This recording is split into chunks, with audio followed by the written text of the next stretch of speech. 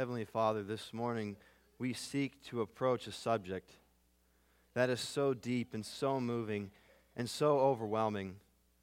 We beg you for your grace, that by the power of your Spirit, you would open up our eyes, that you would open up our minds, that you would open up our hearts to receive this incredible message from your word. Heavenly Father, we ask that by the power of your Spirit, you would be gracious to speak through me, that you would use me as an instrument and a mouthpiece at this time to powerfully communicate the glories of your love to your church here today, and that by your grace, you would cause this church, this body that you've planted here in Cambrian Park to hear it, to receive it, to be impacted by it, to be changed by it, to be amazed by it, and to respond to it in all of the ways that we ought to. Lord, transform our lives, grow us in our relationship with you, cause us to see you and to know you more this time, and most of all, glorify yourself, both in the preaching and in the effect that it has on us. We ask that you would do this for your own name's sake, and know that it is impossible apart from the power of your Spirit. So Lord, we ask that you would be pleased to do this during this time. It's in your name. Amen. Please open up your Bibles to Romans chapter 8. It's a privilege to be with you all this morning from the pulpit. I hope you have right expectations this morning. I'm convicted Sunday after Sunday for oftentimes coming into church and not really expecting much, which is so horrible. Because what happens every single Sunday is if we're being faithful as a church, God's word, the gospel, his truth is being proclaimed, it's going out. And that should radically change us.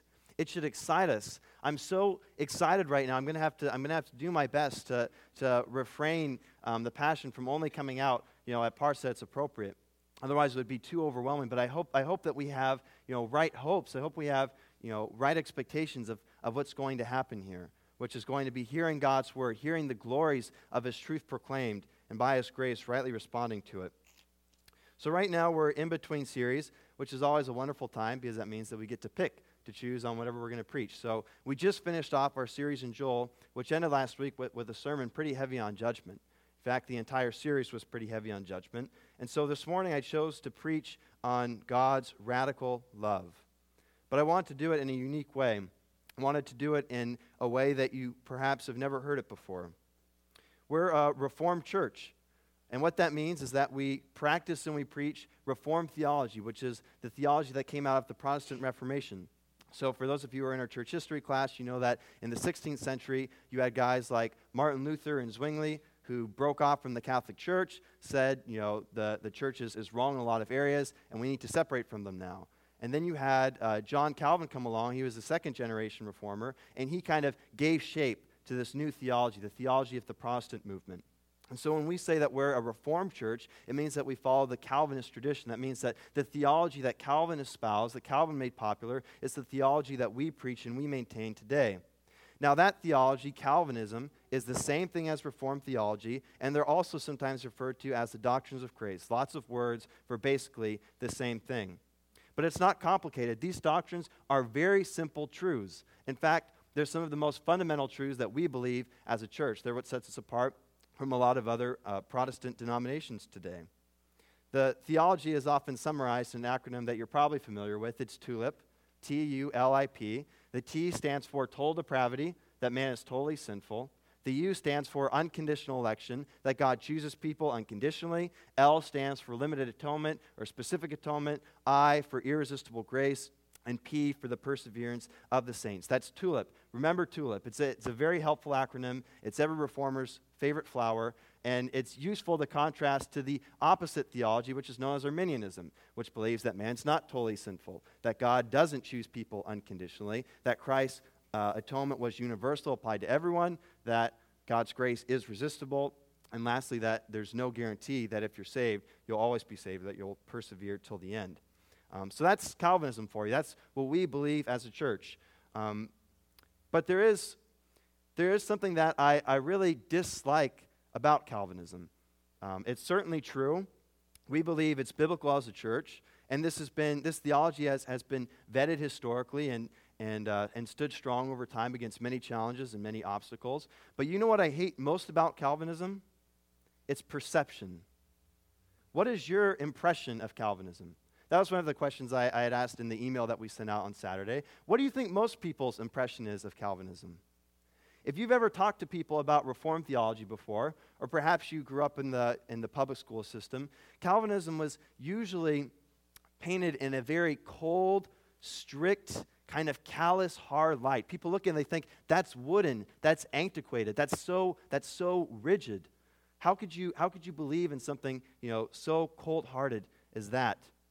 And yet, it's probably more so the Calvinists that are at fault for giving this impression of Calvinism than it is Calvinism itself. But I personally am absolutely convinced that Calvinism is the most romantic set of doctrines conceivable. And so it's my goal this morning to make you feel rightly about this. I believe that they've had the totally wrong effect on us. I believe that it should do just the opposite. I want to convince you that the doctrines of grace embody the highest form of romance that you could possibly imagine. And so I want to look at perhaps the most concise summary of these doctrines in Scripture for our illumination. If you haven't already, turned your Bibles to Romans chapter 8. We're going to be looking at verse 30 that Zahid read. This is a very famous verse. It's often known as the golden chain. And the reason why it's called the golden chain is because each of these steps, each of these points are all linked together. And so it gives us a big picture of how God relates to us in His sovereignty and in His love. I want you to see, when you read this verse, do you see it exuding romance? Do you see it exuding love? If not, we're reading it wrong. And it's not out of context either. Romans chapter 8, he's talking about our hope, our present hope, in light of sufferings, how it's not worth comparing to the glory that is to come, how God works out all things for the good of those who love Him. And then he talks about this sovereign relationship even more, saying that, quote, those whom He predestined, He also called. Those whom He called, He also justified. And those whom He justified, He also glorified. And that's where we find ourselves today. We're going to walk through the 5 points of Calvinism. They're all right here in this verse. And by God's grace, they'll have the right effect on us, perhaps for the first time, breaking the mold that they've had for centuries in the church. These doctrines should captivate us. They should overwhelm our hearts. They should cause us to feel the highest love conceivable from God and cause us to fall radically in love with our heavenly lover. And we don't need to work hard to do this. We're just going to look at the verse. We're going to break open the nut. And by God's grace, just showing you these things will cause you to see all of this, that you will hear these old truths in a new way. So let's begin. I hope this is going to be a shorter sermon. Don't be concerned by the fact that there's 5 points. These are going to be 5 short points. Hopefully there'll be 5 short, sweet points. I want you to get to savor these truths, to see truly how wonderful they are, and by our grace, let them warm your heart and set your love for God aflame. So starting with the first point, total depravity. We're going to start with the object of God's romance. Look first at Romans chapter 8, verse 30. Paul says, those whom He predestined, He also called, and those whom He called, He also justified, and those whom He justified, He also glorified. Who are these people? Who are these people that are the object of God's romance, of His pursuit, of His predestination, His calling, and His justification? It's you. It's me. It's everybody that's part of His true church around the world. That's who He's talking about here. Now, I want you to notice, he does say some other things about this church, which is important for us to understand. You can turn your Bibles back to Romans chapter 1, and we'll see how he describes this. Get a better picture of ourselves, hopefully the picture that Paul wants us to have of ourselves, that even more importantly, God wants us to have of ourselves. What kind of bride are we? Romans chapter 1, starting in verse 29. This is talking about us. It's talking about all people. Paul says, they have become filled with every kind of wickedness, evil, greed, and depravity. They are full of envy, murder, strife, deceit, and malice. They are gossips, slanderers, God-haters, insolent, arrogant, and boastful. They invent ways of doing evil. They disobey their parents. They have no understanding, no fidelity, no love, no mercy. Although they knew God's righteous decree that those who do such things deserve death, they not only continue to do those very things, but also approve of those who practice them. That's who Paul is talking about here.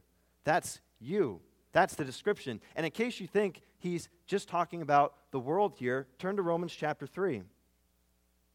Paul actually quotes from the Old Testament. He quotes the Psalms and the prophet Isaiah, starting in verse 10, when he says, quote, "As it is written, there is no one righteous, not even one.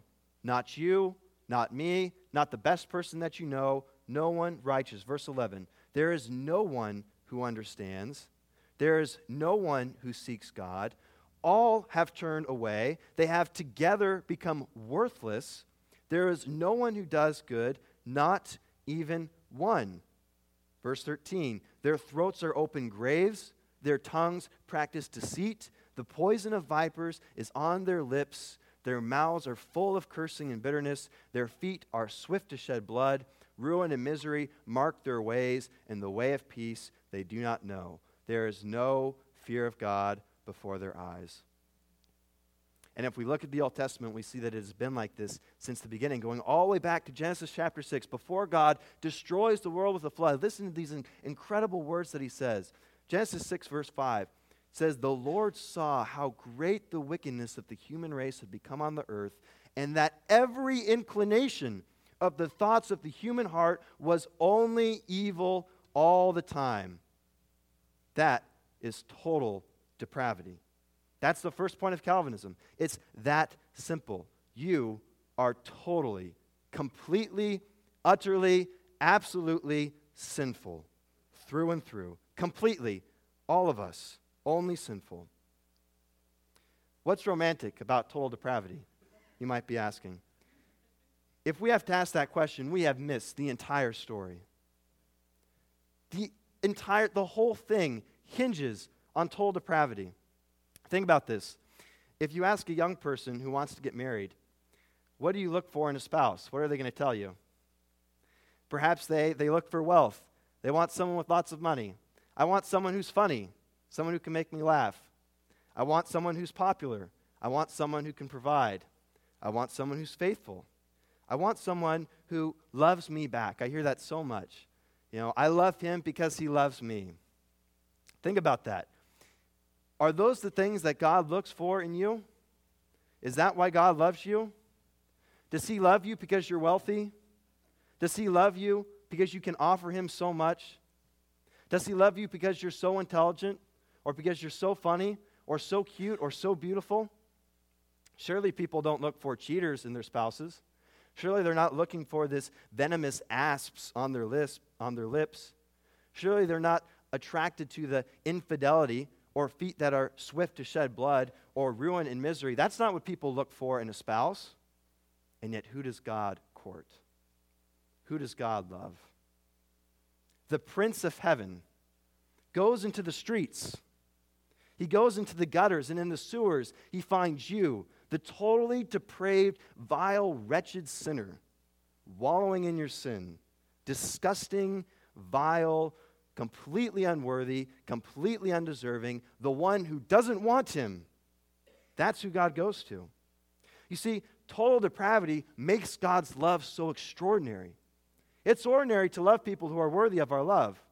It's extraordinary to love those who aren't deserving of it. That's part of what makes God's love so profoundly romantic. It's that you don't deserve it. It's God marrying you. And the Bible makes this clear. Romans chapter 5, verse 8. "But God shows his love for us in this, that while we were still sinners, Christ died for us." And again in Ephesians 2, verses 4 through 5. "But God, being rich in mercy, because of" what? "The great love with which he loved us, even when we were dead in our trespasses, made us alive together with Christ." You see, true love is greatest when it's least deserved. Now let's look at the next point, unconditional election. So why did he love you? Obviously, it wasn't because of your works, and it wasn't because of your smarts, and it wasn't because of your religion, or your morality, or your free choice. We sung in the hymn, "My Lord, I did not choose you, for that can never be. My heart would still refuse you had you not chosen me." There was nothing in you of value. Don't kid yourself about this. You do not deserve love, let alone the love of God. And so we look at the verse again from Romans chapter 8. Those whom he predestined, he also called. I love that word predestined. In the Greek, it's actually a combination of two words. The first is pro, the second is horizo. Pro means before, and horizo is the same word from which you get the word horizon. What it essentially means is that God marks out boundaries beforehand. He sets limits. He establishes lines. That means that before anything ever happened, before God created this universe, he marks you out. He set you apart from the rest of the crowd. He set his sights on you. See, so often in romance movies, we have this theme of love and destiny, and they were destined to be together, and there was nothing that they could do to keep each other apart. There's a lot of truth in that. True love is destined. True love is destiny. In fact, it's destined before anything else ever was. Now, should that make you feel special that God chose you? The answer is yes. I hate it when people say, you shouldn't feel special just because God chose you and didn't choose someone else. Of course you should feel special. Of all of the people in the world, God chose you. He could have chosen anyone, and yet he chose you. That's part of what makes marriage so special. I've told Sarah many times that if you could line up all of the women in the world, all of the women from human history past to human history future, I would choose you every single time. And that's true. I really mean that. And that's the same way with God's love for you. Of all of the people in the world, if he could choose anyone, he chose you. Now, the real question is, should that make you feel proud? And the answer to that one is absolutely not. See, God is selective, and it is specific to you. And of all the billions and billions of people, you're his choice. You're the one he elected. And he set his heart on you, but it is not because you met any conditions. He chose you before anything ever happened. That's why it's called unconditional choice. That's why it's called unconditional election. He picked you not because you were lovable, but because he is a loving God. He is romantic. And so this glorifies himself. It reveals and magnifies himself. That's why he did it. And it says in Ephesians chapter 1, verses 5 through 6, quote, that God predestined us for adoption as his sons through Jesus Christ according to what? Our good works? No. According to what? Our smarts? No. According to the good pleasure of his will, to the praise of his glorious grace. This is so romantic. True love is unconditional. What kind of love isn't unconditional? A cheap love, I would imagine. Think of wedding vows that say, I will love you until you're unhealthy. I will love you unless you lose all of our wealth. I will love you until things get hard or until things get bad or as long as you behave or as long as you love me back. That isn't romantic at all. Everyone knows that the highest kind of romance is unconditional romance. That's what's epitomized in marriage. That's why we say things like, I take you to be my wedded husband or wife, to have and to hold from this day forward, for better, for worse, for richer, for poorer, in sickness and in health, to love and to cherish till death do us part. And church, God says that to you. You are his bride. Those are his words to us. That is his covenant to us. He has set his affection upon you unconditionally. That means no matter what, before he made the universe, before he set all the stars in the sky, before he laid the foundations for the ocean and filled it with water, before he planted the first tree or created the first rock, he decided to set his love upon you, and he did it unconditionally. We have such an incredible picture of God's romance with us in the story of Hosea. I want to read you some verses. It's a living portrait for us of God's love in all of these ways. Listen from Hosea chapter 1, starting in verse 2. Most of you know this story. When the Lord first spoke through Hosea, the Lord said to Hosea, Go, take to yourself a wife of whoredom, and have children of whoredom, for the land commits great whoredom by forsaking the Lord. So he went and took Gomer, the daughter of Diblaim, and she conceived and bore him a son. Gomer is you in this story. Gomer is the people of God. Gomer is the unfaithful, the adulterous, totally depraved whore, the prostitute. That's you. That's me, apart from Christ. And yet, that is the one that God chooses. That's the one he says, Hosea, go marry her. because I want your love for her to reflect my love for my people. Choose her. Marry her. So chapter 2. The story continues. God says, plead with your mother. This is talking to Gomer's children now. Plead with your mother. Plead, for she is not my wife, and I am not her husband. That she put away her whoring from her face and her adultery from between her breasts. For their mother has played the whore. She who conceived them has acted shamefully. For she said, I will go after my lovers who give me my bread and my water, my wool and my flax, my oil and my drink. In other words, she says, I'm going after all of my lovers. I'm giving away my body. I'm giving away my sexuality for food and for drink and for money. And so God says in verse 13, and I will punish her for the feast days of the Baals when she burned offerings to them and adorned herself with her ring and jewelry and went after her lovers and forgot me, declares the Lord. That's us. We're the ones who forsook our heavenly lover, but he chose us, and he was faithful to us, and he loved us even though we were not only unloving to him, we were hateful to him. We were unfaithful to him, but he chose us unconditionally.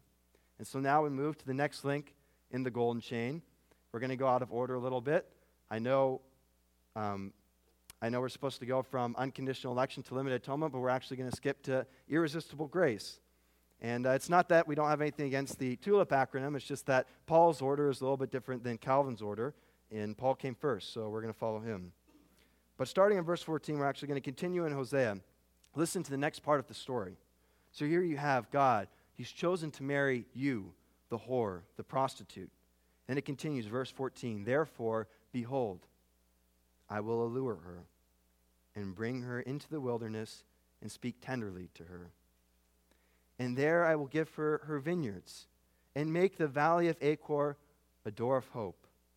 And there she shall answer as in the days of her youth, as at the time when she came out of the land of Egypt. Oh, I love verse 14. This is such a precious word. God says that he will allure her. What do you expect? You married a prostitute. You would expect something about God divorcing her, something about God judging her, something about God sending her away, finding a better spouse. Instead, he what? He courts her. He dates her. He takes her out, brings her into a beautiful place. He speaks tenderly to her. This is the letters, this is the poems, this is the songs, this is the gifts and the times of service, the deepest, most intimate expressions of love. That's what God does to his bride. That's what he does to this prostitute that he's married. He speaks to her. He speaks good news, and by the Spirit, it actually works. It's effectual, and he tries to win her heart over. Now, this is his wooing. This is his calling. It's what we call his call. And we see in verse, and going back to Romans chapter 8, verse 30, those whom he predestined, he what? He also called. And those whom he called, he also justified. In other words, that those whom he unconditionally sets his love upon, he calls and he pursues with all of his heart. And what is the manner of this calling? It is irresistible. It's unstoppable. You can't resist this love. Those God seeks to win, he never fails. When I was courting Sarah, which actually wasn't that long ago, about a year or two ago, I was seriously concerned that we would not get married, that I was going to ruin our courtship, that I was going to ruin the one chance that God had given me at getting married.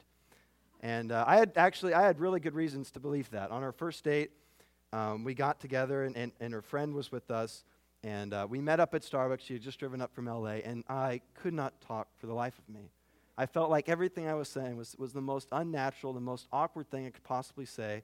And then we didn't even have dinner. She went home to her house. I went home to my house for dinner. And then we got back together again, and we went to go play mini golf in Santa Cruz. And the whole time, I was so mortified. I went home. I told my parents. I thought, I have wrecked the best opportunity God's ever given me in my life. And that night, we're getting back in the car, and Sarah and her friend are in the car, and we're backing out the parking lot, and I drive the car into a pole. I back it up into a pole in the parking lot at night. The car hits the pole. Both of the girls screamed. I got out of the car. There was a massive dent in the back of the bumper. And then we're coming home. We went and we watched a movie or something, and the whole night was so awkward. I thought, for sure, this courtship is over. I don't know how she could possibly stay with me after this. And perhaps if it was someone other than Sarah, if it was someone less gracious or less caring or less loving and less forgiving, it wouldn't have. But that's not the way it is with God. If God pursued Sarah, and he did, he always wins. His courtship never fails. He doesn't make mistakes. He doesn't blow it. And I'm so thankful for that. When Jesus pursued her, there was no chance of that courtship failing. When Jesus pursued me, when he pursued you, and he does in all of us different ways, he wins us every single time. He does it perfectly. His call is perfect. His wooing is perfect. His courtship is irresistible. And we've all experienced this differently. For me, it was a very slow kind of courtship. I grew up in the church, and then in high school there was a long period of time where I really didn't read the scriptures at all. They were essentially dead to me. And then, coming out of high school, for whatever reason, in college, God, by his grace, I just picked up the word, probably for fun, to read the Bible. And I read it for 5 minutes tops, and then set it down for perhaps another week. And then, start reading again, another 5 minutes here, and then 10 minutes here, and then 15 minutes here. And slowly but surely, God was drawing me to himself, and eventually, I found that 15 minutes was growing into an hour. And then a few months later, I was staying up almost all night until the early hours of the morning, reading and praying for 6 to 7 hours a night. Couldn't stop, couldn't get enough of it. That was how he drew me. And he draws all of us differently. But the one thing that all of these have in common, the one thing that all of his courtships with us have in common, is that he never fails. If he goes to draw someone, he always wins their heart. It's irresistible. Imagine if this love was resistible. That's not romantic at all. What kind of romance movie ends with the man failing to get the woman?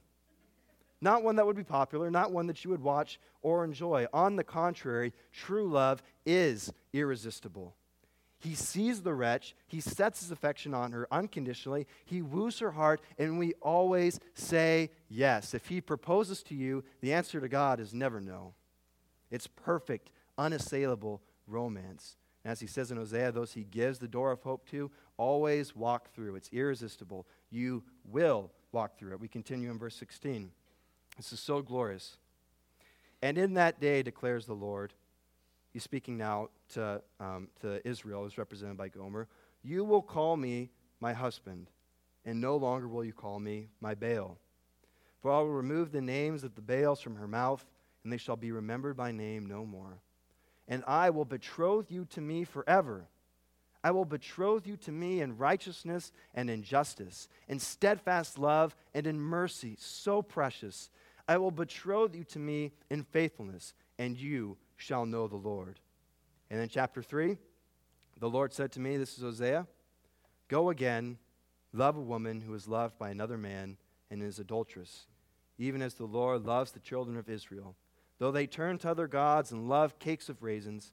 And so Hosea says, I bought her for 15 shekels of silver and a homer and a lethech of barley, and I said to her, you must dwell as mine for many days. You shall not play the whore or belong to another man, so will I also be to you. And that's how it ends. This relationship is made right. It's justified.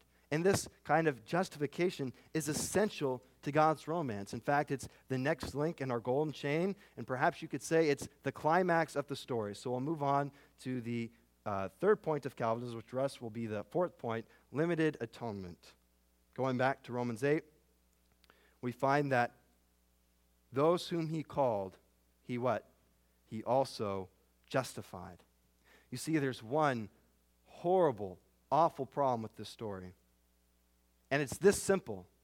God cannot marry you. He cannot marry you. And when we go back to Hosea chapter 2, we see this. God says, plead with your mother, plead that she put away her whoring from her face and her adultery from between her breasts. What? Verse 3, lest I strip her naked and make her as in the day she was born, and make her like a wilderness, and make her like a parched land, and kill her with thirst. Punishment, verse 13, and I will punish her for the feast days of the Baals, when she burned offerings to them, and adorned herself with her ring and jewelry, and went after her lovers, and forgot me, declares the Lord. Perhaps we forgot something in the story here. We got so carried away in the romance of God's unconditional election and his irresistible grace that we forgot the fact that we're totally depraved. and that our depravity and our whoredom and our prostitution against God has a price. We have a debt to pay, and that debt is nothing short of the wrath of God. Now, this description in Hosea, it's strikingly similar to the descriptions that we see in the New Testament of an eternal hell. To kill someone with thirst reminds me of the rich man in the parable of Lazarus crying out for Abraham to dip his finger in the water so that he can cool his tongue. And we're talking about a punishment of a barren wasteland, of being made desolate, of being made nothing, total, utter destruction. And that is what we get for despising so greatly the God of love. It's our just desert, it's our right desert, and it's the penalty that must be paid. And here we find this love story's greatest test. Because you who God has pledged himself to before the creation of the world, you must die for your sin. But the problem is that he loves you so deeply. He loves you so unfathomably, so incredibly much that he cannot let that happen. He cannot let his beloved die. He cannot let his beloved suffer an eternity in hell. Whatever it takes, whatever it has to do, that's what he's going to do to save you from that. And you see, every love story has a great trial. And there's no greater trial than this. There's no greater obstacle to overcome than death and hell itself. And so what did your heavenly husband do? He did the unthinkable. We have a great story, a tragic and heartbreaking story at that. In May 2011, there was a massive tornado that swept through Joplin, Missouri. And there was a young couple there, one of many affected by the disaster. The man's name was Don Landsaw, and he owned a machine shop in Joplin, and his wife worked as an administrator at Missouri Southern State University. She was 25 years old at the time. They had been married for 6 years, childhood sweethearts, and the young couple had plans to start a family. And in May 2011, a 200-mile-an-hour tornado struck Joplin, and it was coming towards their home. The husband, Don Landsaw, took his wife, and they went into the safest room, which was their bathroom, and he put her in the tub, and he covered her with his body. And his wife, Bethany, describes the experience of the tornado coming onto the house, and it started to tear the home apart. And all around them, the destruction and the ruin was falling down upon them, and yet her husband, Don, covered her with his own body. She says in a tearful interview with NBC's Brian Williams, quote, "He got on top of me to take the brunt of most of it." And she said as the house was ripping apart, and as the winds died down, that she saw that her husband was turning blue. And she flagged down an ambulance to try and get help for him, to try and take him somewhere. It was too late. So that he just had so much love in his heart that he's my hero, that this man made the ultimate sacrifice for his wife. That tornado in Joplin killed at least 125 people on that Sunday, but she was not one of them. Her life was spared because her husband, her love, was willing to make the ultimate sacrifice for her. He gave up his own life for her. As the winds were tearing the house down apart, he puts her in the tub and he covers her with his body. And church, the beloved, that is the husband that Jesus is to you. That you, as a prostitute, as a whore, should have been thrown out into the tornado, to have been destroyed. But instead, Jesus takes you and he puts you in the tub and he covers you with himself. And he lets the tornado of God's wrath beat down on his back instead of yours. He gives his own life for you. He was destroyed for you. The death that you deserve to die for your sin, he paid for himself. He will not let you perish. He cannot let you go, even if it cost him his own life. It cost him that. It cost him everything.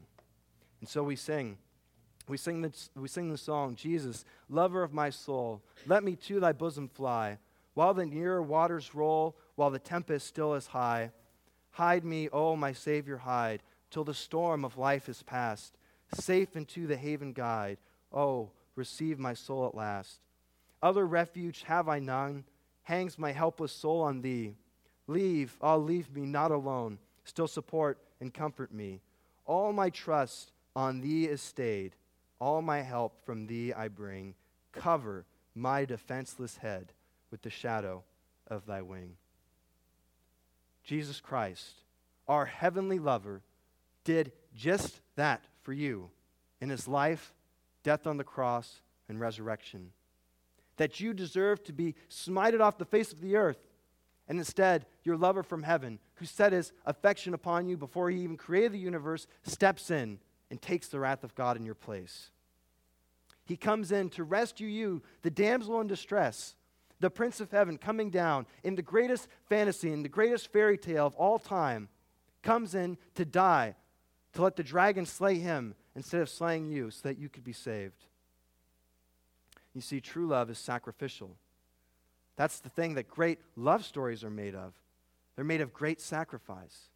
And so we should expect to find the best love story, the best romance, is filled with the best sacrifice.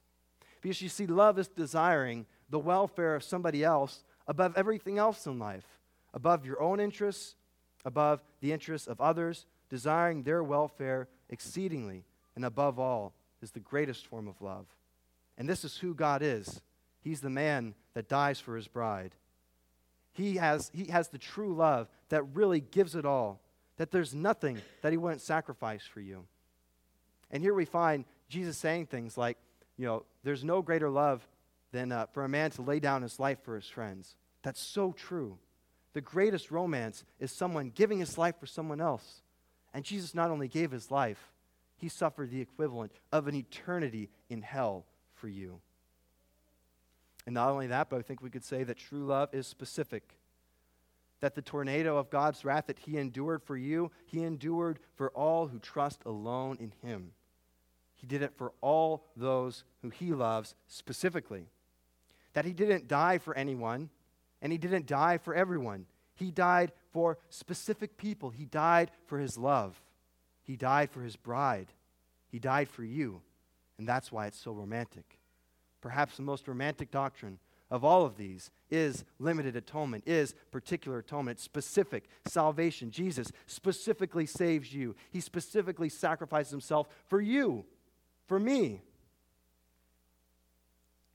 And then last but not least, we find that the story isn't over yet. The last doctrine of TULIP, perseverance of the saints. We have one more link to go in the golden chain, Romans 8:30 again. We read at the end that those whom he justified, he also glorified. I love this. True love ends happily ever after. True love perseveres to the end, perseveres all the way to glory. God's romance won't end in divorce. It won't end in separation. No one experiences this radical romance, this sacrificial love, and then rejects it. That's not the way the story goes. You might hear people say that they used to be Christians, that they used to be part of the church. Perhaps they grew up in church, and now they don't believe in God anymore. They don't believe in his word. They've walked away from the faith. What does that mean? If you have left God, it means that you were never with God in the first place. Because there has never, ever, ever been someone that has been loved by God and saved by God that has walked away from that romance. In fact, this last link of the golden chain is so certain. Look at it. It's in the past tense. We're talking about something here in the future, and yet he speaks as if it's already happened. That you already have been glorified, that so certain is your glorification, so certain is the fact that you will endure all the way till the end into heaven, that we're going to say that this has already happened. It's so sure. You cannot fall out of love with God. Now, this isn't saying that all of those God saves are immediately perfect. It's perseverance of the saints, not perfection of the saints. There will be hardships, and there will be trials along the way, and your relationship with God will be tested. But he will forgive you, and you will continue to grow in your relationship with him, and neither of you will ever, ever leave each other. You're the inseparable couple. We read in the following verses in Romans chapter 8, verse 35, "Who shall separate us from the love of Christ? Shall trouble or hardship or persecution or famine or nakedness or danger or sword? For I am convinced that neither death nor life, neither angels nor demons, neither the present nor the future, nor any powers, neither height nor depth, nor anything else in all creation will be able to separate us from the love of God that is in Christ Jesus our Lord." That's romance. That's romance. If you don't think that's romance, I don't know what you think is. True love never lets go. No one can snatch you out of God's hand. No one can snatch you out of the love of Christ. He will hold you fast, and you will hold fast to him. You leave this world, and you cleave to him. So we find him say in John chapter 10, verse 28, that I give them eternal life, Jesus says, and they shall never perish. No one, nothing can snatch them out of my hand. You see, those he calls, he justifies, and he doesn't lose any of those. And those he chose, he wins. And those he wins, he saves. And those he saves, he keeps forever in perfect love. It's the perfect love story. There's no failings. There's no mess-ups. It's perfect, pure romance. Complete, unstoppable romance. The total unbroken chain. Every link, every time, with everyone. Never fails. Literally, the most radical romance and love imaginable. And the best, you could say, ending, the best happily ever after possible. For the chain completes with glorification. We sing in the hymn, a love that will not let me go. I am his, what? Forever. We're his forever. You see, what I hate most about marriage, it's a sad thought, and for those of you who are married, you can relate to this, that our marriage one day will end. That marriage here is such a glorious, such a wonderful gift from God. And yet, it's till death do us part. We're husbands and wives, but only in this world. And then when we pass on, when we move on from here, when one of us passes away, that relationship, that glorious love, that marriage ends. But that is not the case with our marriage with God. Nothing stops our marriage with God. It doesn't end. It doesn't terminate at some point. This covenant, this relationship, this love lasts forever.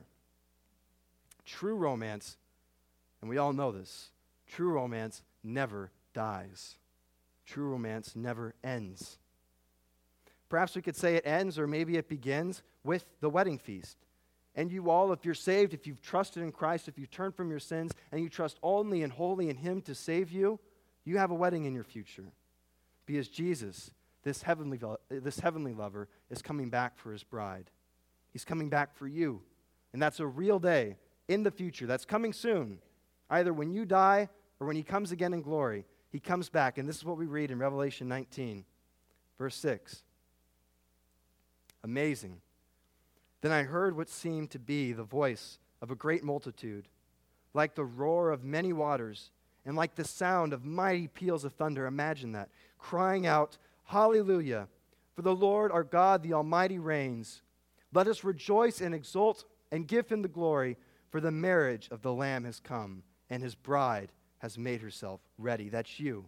Now adorned in the glorious righteous deeds of Christ, we read, it was granted her to clothe herself with fine linen, bright and pure, for the fine linen is the righteous deeds of the saints. And the angel said to me, write this, blessed are those who are invited to the marriage supper of the Lamb. How true. Blessed are those who are invited to the marriage supper of the Lamb. And he said to me, these are the true words of God. Amen. Blessed are all those who are invited to the wedding marriage of the Lamb. Christ and his bride, wed happily ever after, forever, eternally in glory. The perseverance of the saints results in glorification, and it lasts for all of eternity. Never ends. I hope you see the romance of Calvinism. Romans 8:30, let me read it to you one more time. Feel this with me. And those whom he predestined, he also called. And those whom he called, he also justified. And those whom he justified, he also glorified. Do they not embody the highest love imaginable? Your total depravity, God's unconditional election, his specific salvation for you, his irresistible grace, and the fact that we will all persevere to the end, that is romance. That is romance. In fact, it makes me think of how disgusting Arminianism really is. When you think of the opposite of all of these things, that it is opposite this on every point, that you're not totally sinful, that God loves you, that you're not really that bad, that you're kind of good, that there's something worthy in love for you, that diminishes the greatness of God's love. That God chooses you not unconditionally, but he chooses you because you actually did something good, because you actually did something that was worthy of him choosing you. That weakens the amazingness and the romantic unconditionalness of it all. Limited atonement, that you see that Jesus didn't just die for his bride, that he died for everyone, and that he didn't just actually save them, that he just made it possible to save them. What kind of sacrifice is that? That's not for anyone. For that matter, anyone could have not been saved. Jesus could have died for nothing. And how dare you call the love of God resistible? How dare you say that the love of God is not irresistible? Saying something like that makes me almost think that you may have never experienced it before. And to say that people can fall out of love with God, that you won't persevere till the end, that it doesn't end in glory every time that things happen, that you can divorce yourself from God, that you can leave him, that you can be saved one minute and not saved the next, these all ruin the romance, destroys it, decimates it. Everybody loves a good romance. This is the best. Search it, enjoy it, and realize that it is between God and you, that you are the object of this incredible romantic affair. Everything you love about romance movies is in Calvinism. You may have never heard that before. But every single thing, think about it, every single thing you enjoy and love about romance movies, you'll find in these 5 doctrines of grace. I want you to be overwhelmed, to be captivated by the glory of these doctrines, to meditate on them throughout the week, to share them with your family, with your friends. Don't be ashamed of Calvinism. Correct its perception. Cause people to feel rightly about these things. Do you feel that? Do you enjoy meditating on these truths as much as you should? Ask yourself this. This is a very tough question. It's a tough question for me to answer. Are you more in love with God than you are with anyone else in your life? Do you love God more than your spouse? Do you love God more than your parents, than your family, than your friends? I've had to ask myself that with Sarah. Who do I think about more? What are my motivations for doing things? Are they mainly driven out of my love for her? Are they mainly driven out of my love for God? Who do I prefer to meditate on? Who do I buy gifts for? Who do I spend time serving most? It should be both. You should love your spouse. You should be in love with your spouse. You should continue to grow in your love with your spouse. But supremely, God must be our first love. We must be more madly, radically in love with him than we are with anyone else. Because through Christ, Christ has that love for you. And so in all of our desires and all of our thoughts and all of our words and all of our actions, it should be driven primarily out of our love for him, to please him, to glorify him. If that is not the case with you, then draw near to God. And he promises that all those who draw near to him, he himself will draw near to you. You're a fool for neglecting the most romantic relationship imaginable. Fall in love with him. Seek his face. If you have him, you have everything. You might not get married in this life. You might not make lots of money. You might not have lots of friends. But if you have Jesus Christ, you truly have everything. And you have the most romantic, incredible, glorious love relationship conceivable. And you will spend all of eternity tracking him down. I want to end this sermon with a retranslation of this verse from Romans 30. This is Kirk's translation. And it's translating it with an emphasis on the romance of these doctrines, translating these through a lens of love. Listen. Romans chapter 8, verse 30. You, the most unworthy person, the King of heaven set his unconditional love upon before the universe existed. And you, whom he chose, he wooed irresistibly and won your heart. And you, whom he courted, he sacrificed his life to save from the most awful hell. And you, whom he died for, he promises to keep for all of eternity in the most heavenly, happily ever after. Amen. Let's pray. Heavenly Father, we cannot even begin to thank you for the great love that you have shown us, that we are so undeserving and so indescribably unworthy of, and yet before the foundations of the world, you marked us out, you set us apart, and you determined to set your affection upon us unconditionally, and then by your grace, You wooed us, you courted us, you drew us to yourself, and your love is so incredible and so irresistible. And then, Father, you sacrificed your own Son. You died in our place so that we could be saved. No greater sacrifice has ever been made than the sacrifice that you made for us, O Lord. And then we are so incredibly, overwhelmingly grateful for your promise to preserve us and to cause us to persevere all the way till the end. That our relationship might end with the wedding feast of the Lamb. You might be glorified forever and ever in our romantic pursuit of you and your romantic pursuit of us. We ask that you would cause these glorious doctrines of grace to have the right effect on us, that they would warm our heart and cause us to love you more, to be overwhelmed by your love, and for that to rightly change our lives. We ask that you do this by the power of your Spirit for your own glory in us and in this church. It's in your name we pray. Amen.